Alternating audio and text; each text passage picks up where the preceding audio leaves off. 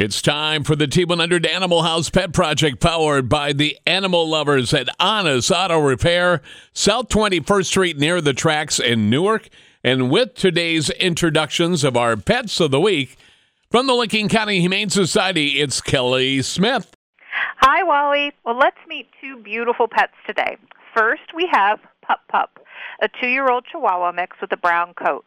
This little lady has been at the shelter for about 3 weeks, and she is a bit shy and timid, but really, really sweet once she's comfortable.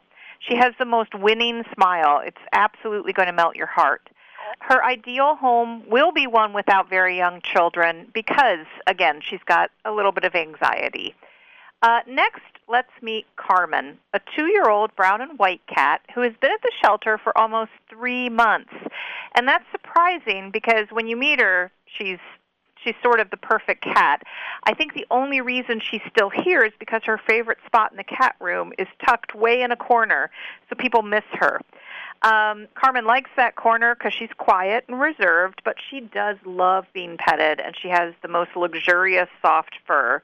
And she just has a really calm, nice personality.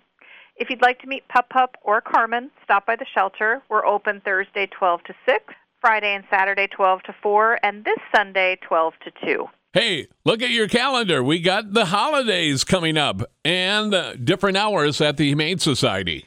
Yes, thank you, Wally. So, right, in honor of the holidays coming up, our hours are going to be a bit different. On Christmas Eve, we are still open, but shorter hours, 12 to 2. We are closed on Christmas Day. Same schedule for New Year's. We are open 12 to 2 on New Year's Eve and closed New Year's Day. This is also posted on our social media, so hopefully people will be aware. As always, be that responsible pet owner. Have your dogs and cats neutered and spayed and your dog's licensed. Merry Christmas. Absolutely. Thank you so much, Wally. Have a good holiday.